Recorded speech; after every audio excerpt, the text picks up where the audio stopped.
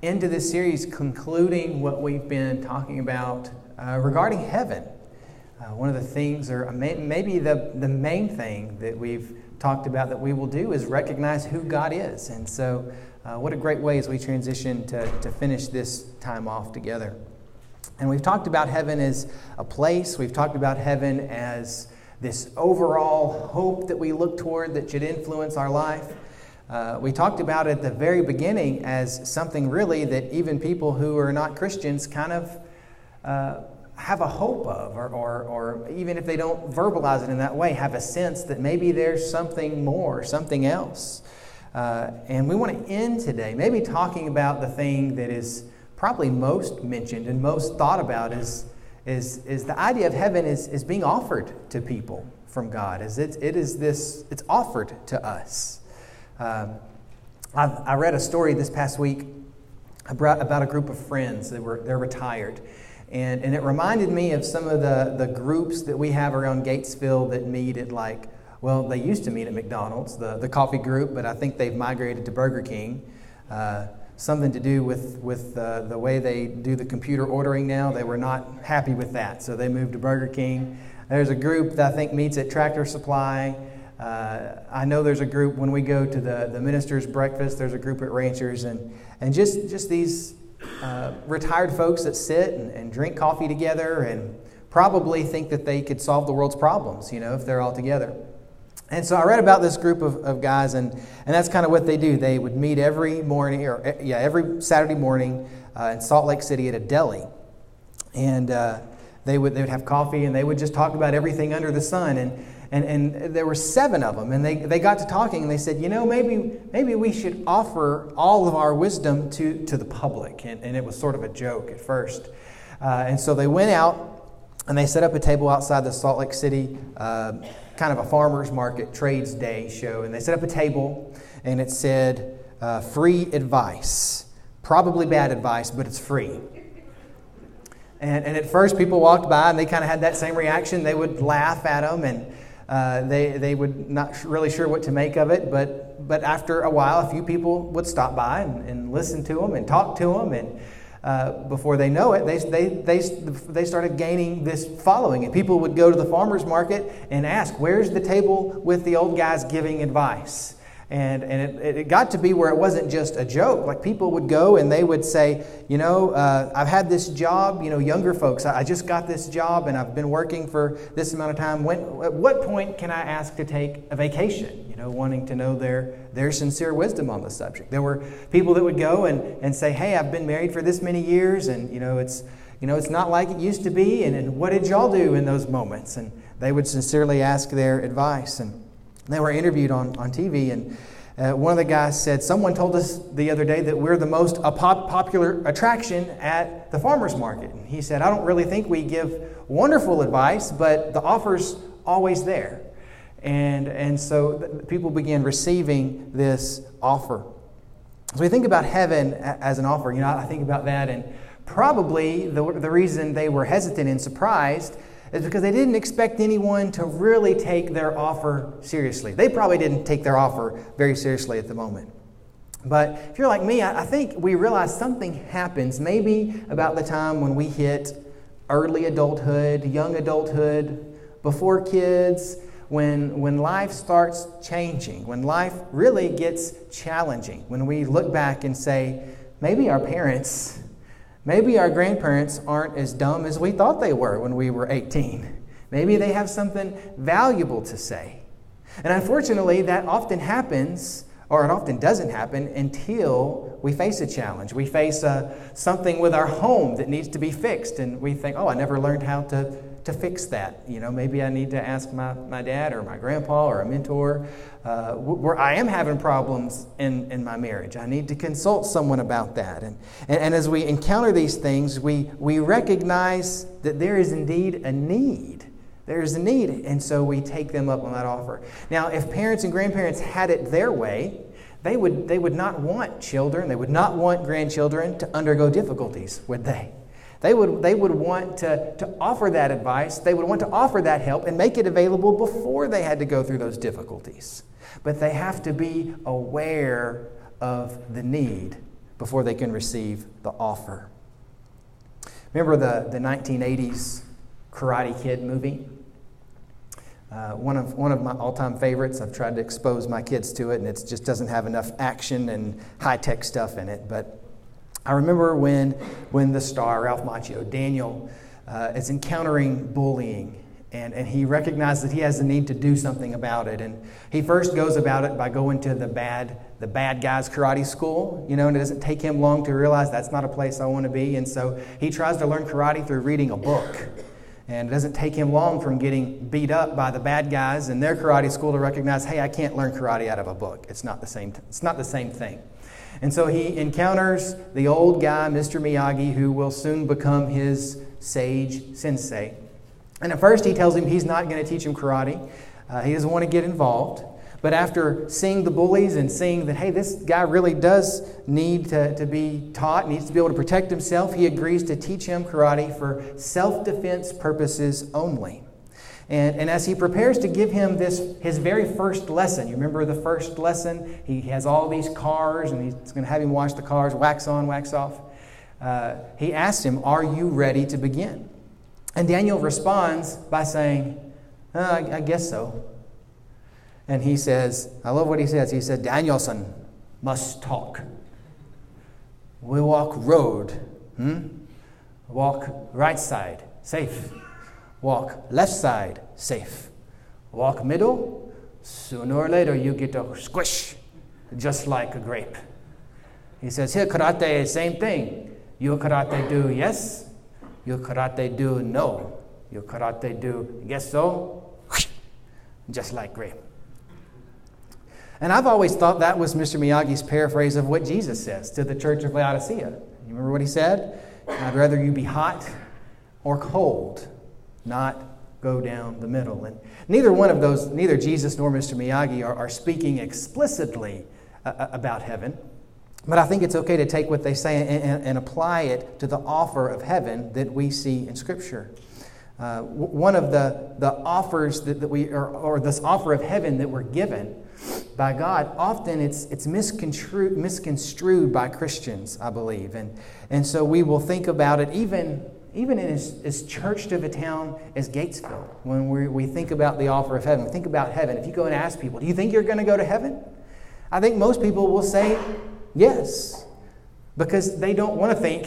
I mean, who wants to think, I might not make it there? Nobody wants to think about that. So they'll say yes. And if you ask them why, they'll say things like, well, I try to be a good person, or I try to go to church, or my grandpa's a deacon, or I love my mama. They'll give reasons like that. And of course, we know that's not the thing that gets us there. That's not the offer that's made. It is available to all, but it's an offer that first, before anything else, it does require a response, and it's anchored in Jesus. That is the thing that starts, that initiates that offer. In the same way that I have been throughout this series, I'm in several texts, and they're in your bulletin, and they'll come up on the screen if you want to turn to those texts and have your hand there, or look on the screen. Either is fine. But often the offer of heaven is presented, especially in Baptist life, when we think about heaven, it's often presented as the place that you start. Isn't it? We say, well, you want to go to heaven? Well, you need to accept Jesus, right? Well, and you may not know anything about Jesus, but you just know you want to go to heaven. And, that's not a bad way of getting someone there, but I don't really think it's the biblical way when you look at the Bible. The Bible doesn't use heaven as the carrot that dangles and says, you want to go to heaven? Well, you got to accept Jesus. That's not the way that it works. If you think about it, you could get someone to believe in a cactus if you told them it was going to get them to heaven. They just want to go to heaven. Well, the cactus will get me there. Well, I'll do it. I mean, I'm being facetious, but we could do that. And you think about it this way. When you put on a few pounds, you haven't been eating right, you recognize you need to do something, you go on a diet. And usually the diet is maybe a little bit extreme because you want to lose that weight really fast. And the diet marketers, the diet product people, they know this. And so they market this to us. And so you have these really extreme diets. You want to lose 30 pounds in a month and go on the all celery diet or something, And you might lose that much in a month, but you're going to feel bad too, aren't you? You're not going to get the nutrients that you need. You're not going to feel good. You're not going to get any protein. But if you go to a doctor and you say, well, I need to lose weight, they're going to say, well, you need first to just make sure you're healthy. You need to eat right, not for the sake of losing weight. You just need to eat right so you'll have the stuff that you need in your body. And that will lead to, if you eat healthy, being a healthy weight. That's the healthy way to do it. Likewise, the Bible doesn't present faith in Jesus as something you do to get to something else. It presents Jesus as the goal, and heaven is the result of that goal. Listen to how this is mentioned in John chapter 1. John chapter 1, just a few verses here, 5 through 7.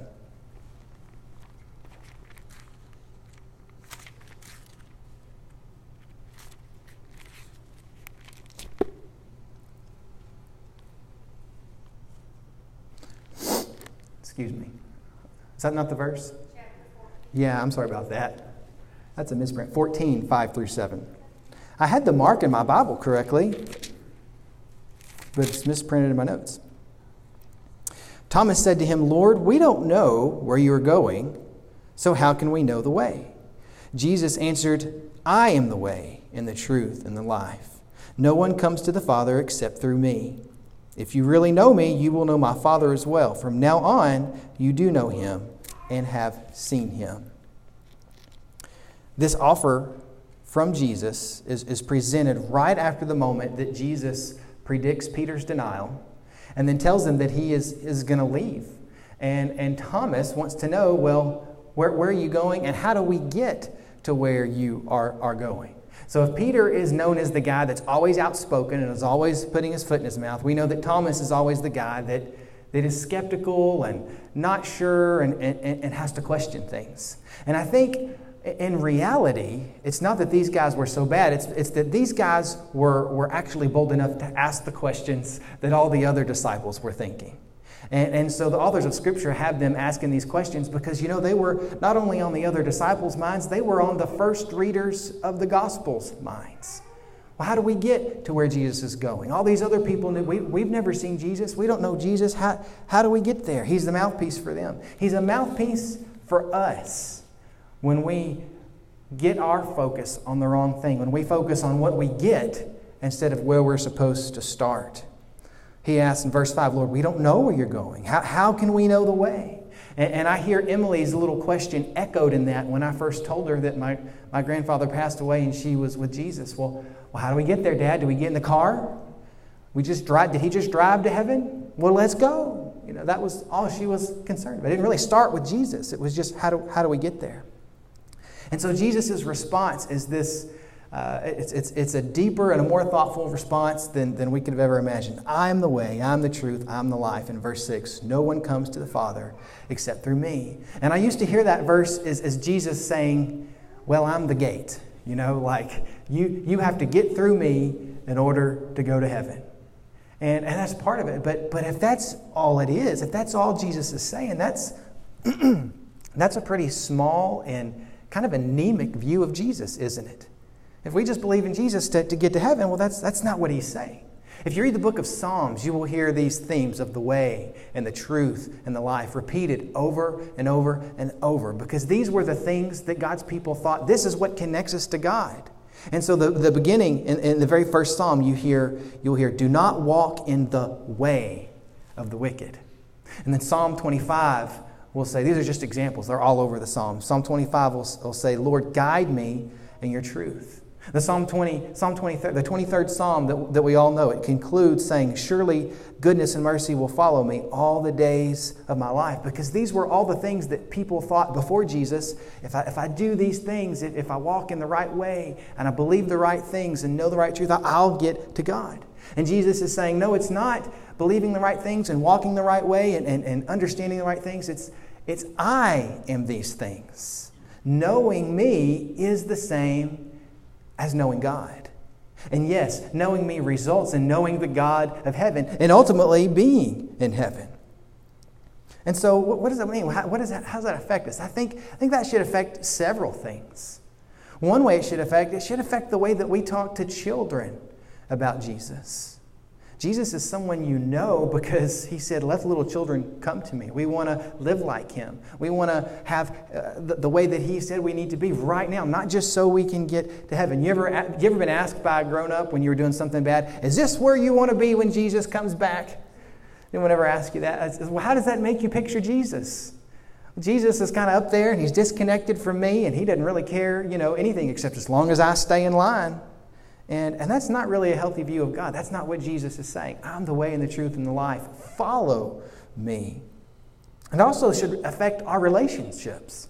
Because if we just look at Jesus as this guy, as this thing to get us something else, that's Jesus. So how are we going to look at our spouses? Well, it's just this person I got to get through life with, and maybe they'll give me a little bit of companionship. How are we going to look at our children? We're these little peons I got to raise, and oh gosh, maybe we'll have a little fun when I, teach them to play sports or something. It's just people to get you to something else. If we look at Jesus like that, what's to keep us from looking at other people and other things like that? If the offer of heaven starts with Jesus, then we follow Jesus. And that includes ending up to the place where he's at with his Father.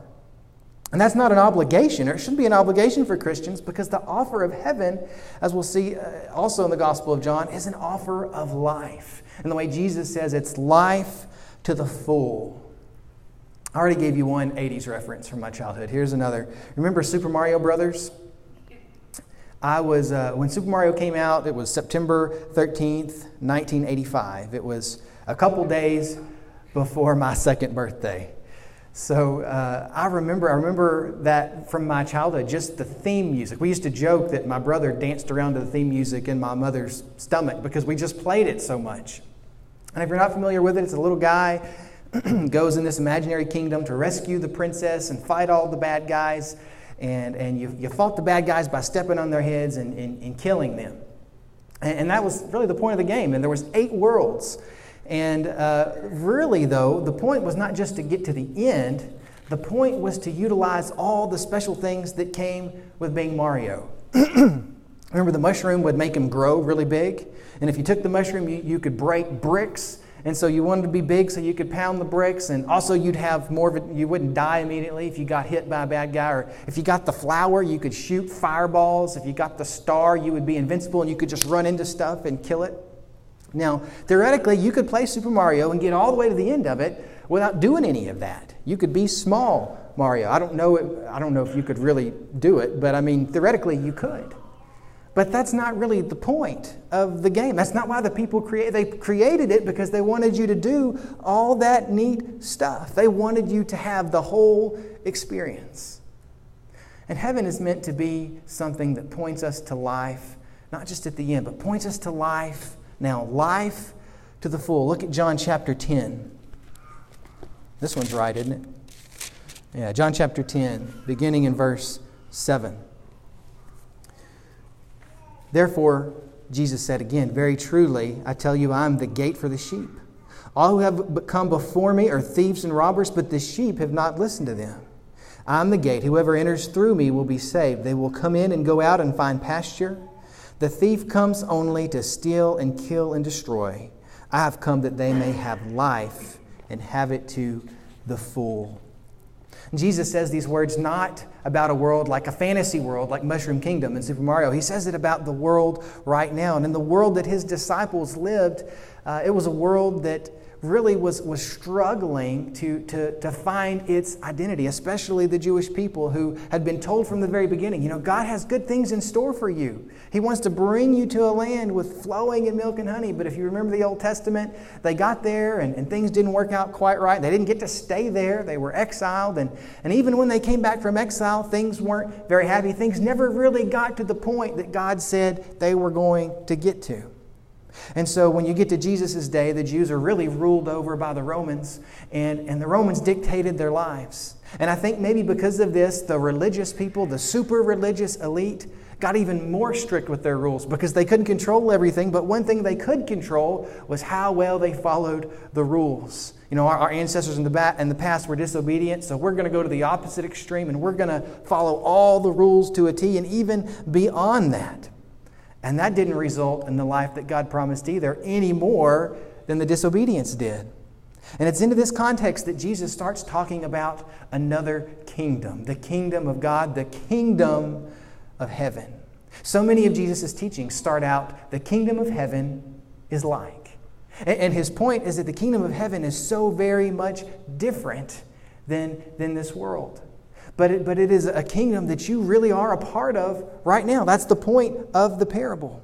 And he presents himself not only as the gate for entering into this kingdom, but more importantly, he presents this kingdom as the only way to experience life to the full as God intends. And he says in verse 10, the thief, he's talking about the religious establishment of his day. The thief comes to steal and kill and destroy. I have come that they, God's people, you may have life and have it to the full. And that offer is supposed to begin now when you walk through, if you've walked through that gate of faith in Christ. You know, it's an indictment on the church that sometimes church can be one of the most lifeless places people experience. I have a friend that pastors in Kentucky. He's pastored there a little bit over a year. And one Sunday he baptized 8 people. This was more people than the church had baptized in the past 5 years before he came. And the first word that was spoken to him after the service was a deacon griping at him because he didn't baptize in a robe and he didn't say the right thing when he baptized them. 8 people. I mean, my gosh. Most of us are not so overt in our lifelessness, are we? Not this church. We're not like that. But I do think where we tend to fall into that is that we come and we do our duty and we do our religious things and we listen to the sermon and we do worship. And then sometimes that's the last time that we really think about God until the next Sunday. That's not just us. That's just our culture that we live in. And we kind of pat ourselves on the back and we think, man, we did good because we went and did our Sunday church thing. And we really do that just so we can go to the Cowboys game or go to the restaurant or whatever it is and not feel too bad about it. And then we wonder why the next generation just eventually skips church altogether and they just go straight to the Cowboys game or straight to the restaurant. Because there wasn't any life in their religion. It didn't change anything in the day-to-day life. It was just something that people did, something people went to. The offer of heaven isn't something that you put on layaway out here in the future to say, well, that's when the good stuff starts. It's a fullness of life that you engage with now. And receiving this life, Jesus says, or having this life does require, on our part, a response. Romans 10, 9 and 10, if you've memorized the Roman road, it's at the very end of it. If you declare with your mouth Jesus is Lord and believe in your heart God raised him from the dead, you will be saved. For it is with your heart that you believe and are justified, and it is with your mouth that you profess and are saved. While God is the one that initiates this response, God is the one that makes this response possible, it's still something that God expects us to do. And it's always been that way. God has always expected a response on behalf of his people. And in the Old Testament, these words are really echoing the words in Deuteronomy. When Moses gives the people the law, he says, you know, it's not very far from you. The word of the law is in your heart. It's you know it. It's possible for you to obey it. It's in your mouth, it's in your heart. It's near to you. And so Paul is paraphrasing that, but he's not applying it to something that we have to do. He's simply applying it to something that we have to believe and something that we have to confess and something that gives us life, faith in Christ. Now it's no longer about a law, it's about faith and it's about confession. And I think the way that we have to understand how this affects us, there's 2 things I think that we run on opposite extremes that we can kind of mess up when thinking about this. Number 1, when we think about our response and becoming a Christian and getting saved, we can make it so much about us that we remove God from it. Have you ever heard an evangelist say something like, well, if you don't know the day and the time and the minute that you were saved, then you need to think about that and question your salvation and nail it down. Well, what if you were 6 years old, 5 years old, like Michelle? Well, you don't know the time and the day, and that's not really about God. That's it's about you. And so as a result, we have people sometimes that get saved 20 times and baptized 20 times just to be sure. That's about them. That's not about God. And that's not the point. Or we can go to the opposite of that and say, well, God knows everyone's heart, and if He's leading them to do that, they'll do it. And we don't evangelize, we don't share Christ. And when a person passes away, we'll say something like, well, God, they may have made a response. We don't really know. Well, we might have known if we would have asked them, if we would have explained to them that this is something that they're supposed to do. Roger Olson, a professor of mine, I love the illustration he gives to talk about this. He says, receiving Christ, making that decision, it's not, he compares it to 2 different things to help us wrap our mind around it. He says, imagine you're in a hole, a 30-foot hole, and you can't get out. And it begins to fill up with water. And he said, a salvation is not like God reaching into that hole after you've drowned and you've died and pulling you out and setting you on the side and doing CPR and resuscitating you and breathing life into your lungs and bringing you back to life without you doing anything. Some people view salvation that way. He said, that's not the way you view salvation. He said, salvation is, imagine as that hole is filling up with water, that God throws a life raft in there. And then God picks you up and He places you on that life raft. And it floats all the way up to the mouth of the hole. And all you have to do, there's just less than an inch, is to step out onto dry ground. Now, in relation to everything that God has done for you, that's not a very big step. That's not a very big response. It's just stepping over. But it is a response. And I think God commands this response not for His benefit, but for ours. When you think about, I know I've given this before, but I think about AA groups, and they meet together, and they have this confession as they meet. My name is so-and-so, and I'm an alcoholic. And they say that not because by saying that makes it any more true, just like when I say Jesus is Lord, it makes it more true, but it helps them take ownership of it. When bad things happen to us, when tragedy happens, maybe you've had some bad things happen to you and you didn't really recognize the full force of it until you said it out loud. My spouse has divorced me. I have cancer. My child died. That helped you own it. That made it become real to you. In the case of salvation, the offer of heaven, it's that first initial response that we make that makes it real to us. And it enables us to keep making a response to God as we live out our lives. This morning, as we close, I want you to think about if you've made that response. I just want you to reflect back on that. Maybe you don't really remember it, and that's okay. But I want you to think about the implications of that. Remember what you can. Let that be a reminder to you of the response that you're enabled to make. Not have to make, but enabled to make every day for the Lord. And today, if you haven't made that response, if you haven't responded to God and you don't have the hope of heaven, and you're ready to do that, we'd love for you to do that today. We offer an invitation in a moment, and you can come and receive Christ. But if you don't know how to do that, please talk to someone, talk to me, talk to a Sunday school teacher, talk to someone that you know that can help you do that, whether it's right now or after our service. Let's pray together as we receive our invitation. Lord, we thank you for the offer of heaven. And God, for so much that it is supposed to be to us now and in the future. We celebrate. Lord, I pray that everyone here would know that that's the place that they're going to end up. Not because of something they did, but because of a response you've enabled them to make in Christ. God, we so often get our priorities messed up, and we get focused on ourselves, and we get focused on what we get as opposed to who you are. God, I pray that you would always be our starting place that leads us to the life in you. We pray in Jesus' name. Amen. If you need to respond today, we invite you to do that. Whether you're coming, as I